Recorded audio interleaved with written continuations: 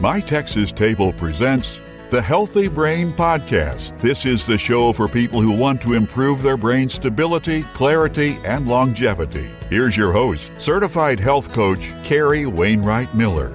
Hey, my friends, thanks so much for tuning into the Healthy Brain Podcast. This is a place to connect for real talk about brain health because your brain matters. Look, we've got a special guest on the show today for y'all. She's the founder and owner of Casa Healthcare. She's a physical therapist with over 23 years of experience in hospital care, rehab sports, orthopedics, skilled nursing, and home health care. She owns her own outpatient physical therapy clinic and has over 20 years of experience in home health. She's spent her life in a caregiver's role. We so appreciate her. And we're so excited to have you here on the Healthy Brain Podcast. Welcome, Rachelle Baum. Awesome. Thank you so much. It's great to be here. How's your day, girl? Yeah, great. Yeah. I mean, you said I've been a caregiver a lot of my life. It's really true because I actually have 8 children. So besides my children. I had no idea. Yeah, we didn't talk personal before. No, we didn't. Yeah. Plus caring for these wonderful elderly senior citizens. It's great being in a caregiver role. I mean, I really feel like I'm doing a lot of good, actually, just helping people. Well, of course you are. With their health and being healthy. Yeah. So let's dive right into our discussion about caring for aging individuals. Awesome. Thanks, especially those with some form of dementia, but may not necessarily been diagnosed with dementia. I believe that our listeners really want to hear from you because you're that person that totally understands the individual's needs, someone who's committed to really listening and adapting to the needs of your clients. So, most of us know that there's a dramatic growth in the elder population and the staggering number of people with dementia. We believe in going beyond medicine to find ways to enhance the quality of life for patients and caregivers. I'm sure you'd agree. Yes. So let's first discuss the needs of someone living at home by themselves and what they need from you as a healthcare professional. Well, great. Thanks for that question. Well, especially, and this is why I think you're going to be so effective and great, is because you focus on nutrition, right? And unfortunately, in today's world, Medicare, I'm certified with Medicare. So Medicare pays for us to go in the home, and we're the cheapest form of healthcare. We're on the front line, and it's unfortunate because they're not really treating us as important as we are because we really see what's going on in the home.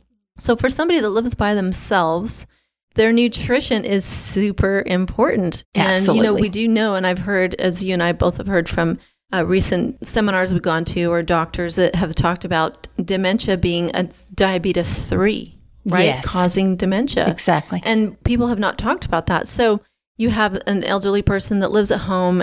Maybe they're not shopping. They just get junk food and they're just eating junk food. And so it's not a surprise that they might have mental, dementia, memory problems, especially if they're taking medications. That's the other thing is many of these seniors are prescribed several medications.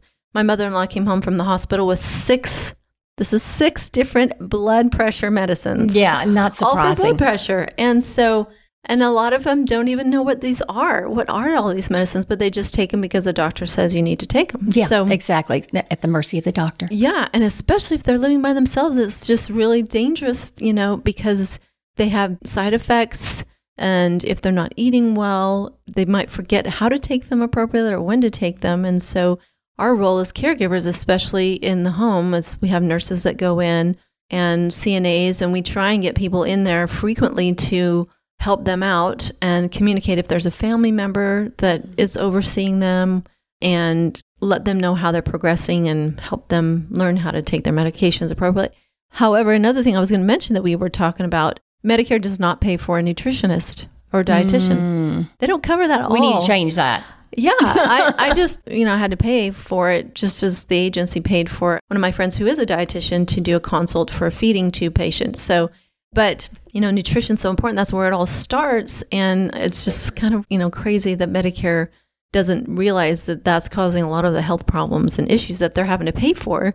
Why don't we focus maybe on some nutrition and meal planning and some extra community services and support that can help our seniors with their health, their their meals and yes, nutrition. I absolutely agree. Getting back to medications, a lot of times the elderly, just an individual has medications, have been prescribed to them from different doctors.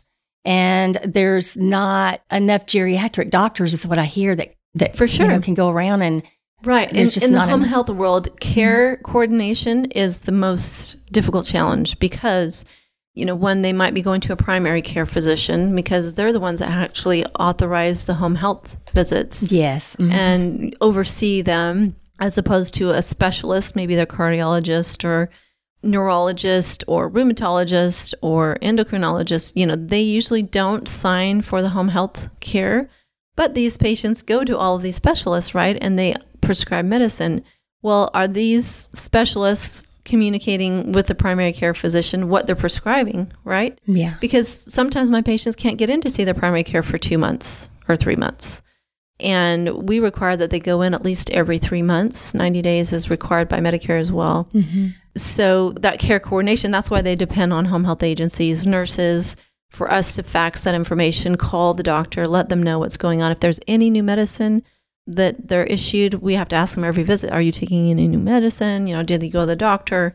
So that's a challenge. They might not even remember, so you have to coordinate with the family member. So it's very important to be comprehensive, communicate.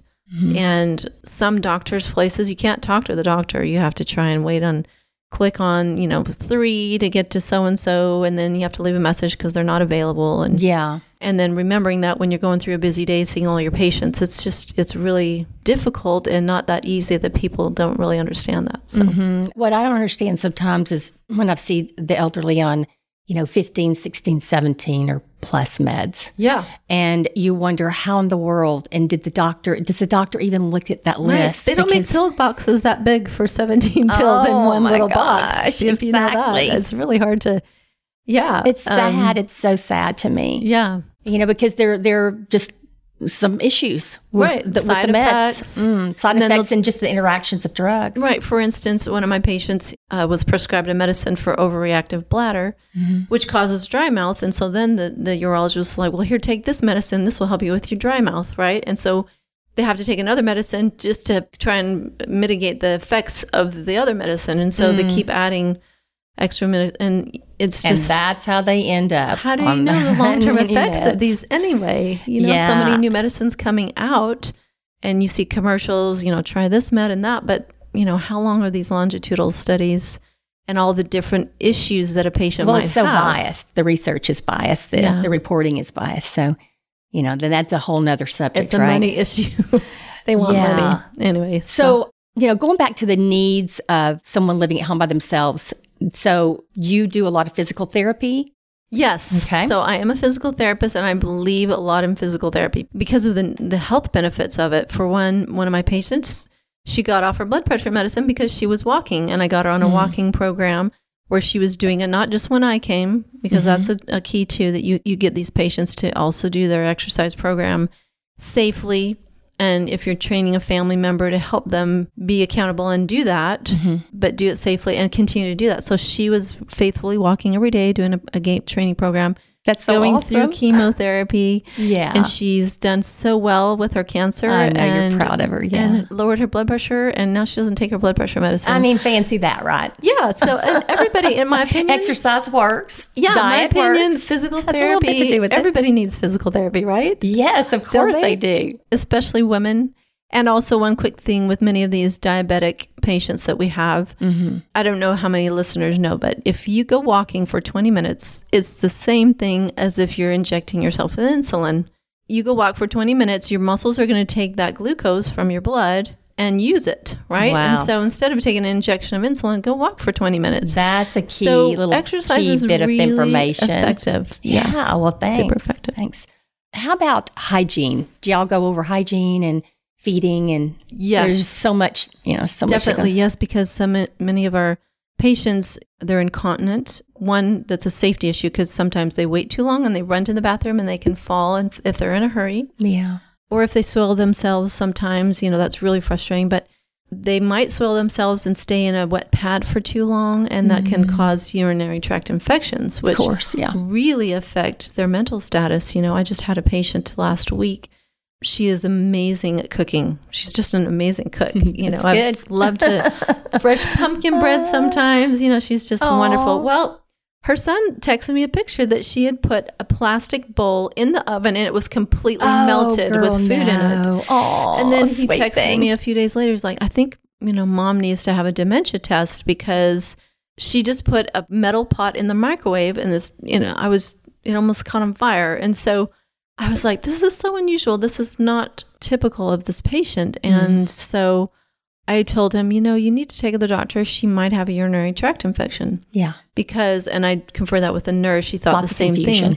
Causes altered mental status or confusion and things that they, if you notice things they don't normally do, who would ever know that might be a urinary tract infection? It really affects seniors and their mental state. Mm-hmm. So hygiene is very important. Mm-hmm.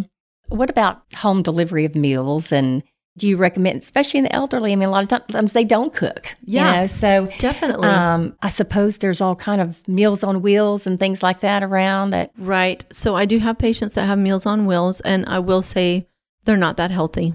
They really aren't. Like I went to see a patient one time, and they're in a styrofoam thing, and it's it was cold, and I just couldn't imagine her really being very healthy with that kind of food. But it is food, right? Instead of them not eating, or instead of them eating a box of cookies, it is. And generally they deliver pretty warm. Well, they've got family members too. I'm sure that they could help out. I do have a friend who's a chef, and so he would do meal deliveries. And so there's a lot of new businesses where I think if family members could work with them, where they could, order. I'd given menus to several of my patients. So some of them did order these really healthy menus. But again, the cost, it's a little bit cost prohibitive. So some of these elderly people that really don't have that much money, it's very difficult for them. So it would be great to have some good community resources for meal planning and nonprofits, volunteers, helping that kind of thing. Your church, members, yeah, for sure. And local daycare programs. Yes. So those are so vital, especially those who are caring for. Yes. In fact, I have 2 patients in adult daycare right now. And so I actually went last week to do a reassessment for a patient and saw it was great because they were playing games and interacting and not just sitting in the house watching TV all day long. They were actually not watching TV. That? It's down in Manville, the adult daycare that I went to. Oh, okay. Yeah. Because I've visited the Amazing Place. It's called Amazing Place. Oh, Amazing Place. And it is amazing. Great. I would love to go there. Tell me about that place. I'll tell you about it a little bit later. To get so you some they are information. very important just for social interaction. I have a patient. She goes to Whataburger. She's 87. She goes to Whataburger almost every day. She stays till 1 or 2 in the morning. She's one of those night owls. She goes to bed at 5 in the morning, but she does it regularly. It really helps her mental status because she has relationships, and studies have shown that people that have very good relationships with others actually are more resilient and retain their memory and retain their mental functions longer and better if they have that social interaction. So those are very, very important. That's good. Yeah. So I want to ask you about prescription meds. Yes. I don't know if you have control over the client's meds at all. Do you? Well, okay. So for home health, the rules are very strict that you keep track of every medicine they're taking. The dosage, if they're going to be discontinued, the discontinue date, if they're new, the effective date that they're new, when they were received, if they're taking them appropriately. So we had a state survey last summer, and if you don't have every single med that they're taking documented, then you get a citation, right? Yeah. So it's very strict. However, as a physical therapist, that's not necessarily my domain. The nurses are in charge of the medicines. But, I've done it for 20 years, so I know to ask my patients, have you had any new medicine? Because sometimes the nurse might only come once a week or once every other week. And if I'm there 2 times a week, 3 times a week, I'm there more often. So I try and train my therapists. Make sure if they have a new medicine, text a picture of it to the nurse, let the nurse know so everybody can know. But yes. You can't really make recommendations to the nurse of maybe they've had several falls or... Yes, absolutely. Okay. No, all that comprehensive is really important. Like I tell my nurses, we talk about that. Like this blood pressure medicine is not working, or they're just not doing well on this medicine, this new medicine that they've had. So we're, like I said, we're really the frontliners in the home of noticing subtle changes from a medicine, or, their stomach, GI issues that they have. They might think they have some kind of, they ate something wrong. Oh, I have food poisoning, when it really could be their medication. Yeah. So overseeing sometimes your clients' meds and all, do you run across, are the anticholinergics? Yes. Mm-hmm. Yes. So are those prevalent? Like yes. The list of their meds? Yeah. If they're on pain medicine, or if they've just had some kind of, especially if they've had a surgery or something, they'll usually transition to a Tylenol or something. Benadryl, if they have some kind of rash. Some of those, I don't know all the top ones that are frequently prescribed. My nurses would definitely know better. But they do prescribe them quite frequently, but like the generously, like Benadryl and sleep aids, Tylenol PM. Right. Also for helping, allergy relief, also for helping with their muscle spasms, pain relaxants. Like they do that quite a bit if they're in pain. Some of my patients that have a difficult time sleeping or insomnia, they give them a lot of those, the sleep aids. And that's very dangerous if you're taking pain medicine and a sleep aid at the same time. It's like my husband told me, I think it's a 600% increase in chance of death. Unbelievable. So it's really big. Plus your depression medicines, your antipsychotics, those kind of things. Yeah. They're frequently prescribed, generously prescribed. Well, they have side effects that can worsen. In their Alzheimer's or their memory, dementia symptoms. So their confusion levels and if they don't have dementia, then it can cause dementia-like symptoms. Yeah, exactly.